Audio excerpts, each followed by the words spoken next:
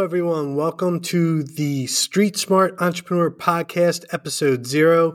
I'm your host, Pete Pacina, and in this episode, we're just going to go through what this podcast is going to be about. So, first and foremost, there's two goals with this podcast. Number one is to show you that you do not need an MBA or any college degree for that matter to be a successful entrepreneur, as I'm living proof of that.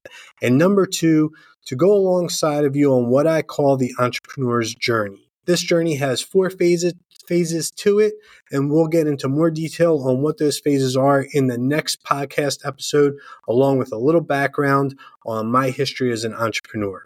So for today, I just wanted to share with you what we're going to be doing in the future. We're going to have weekly episodes.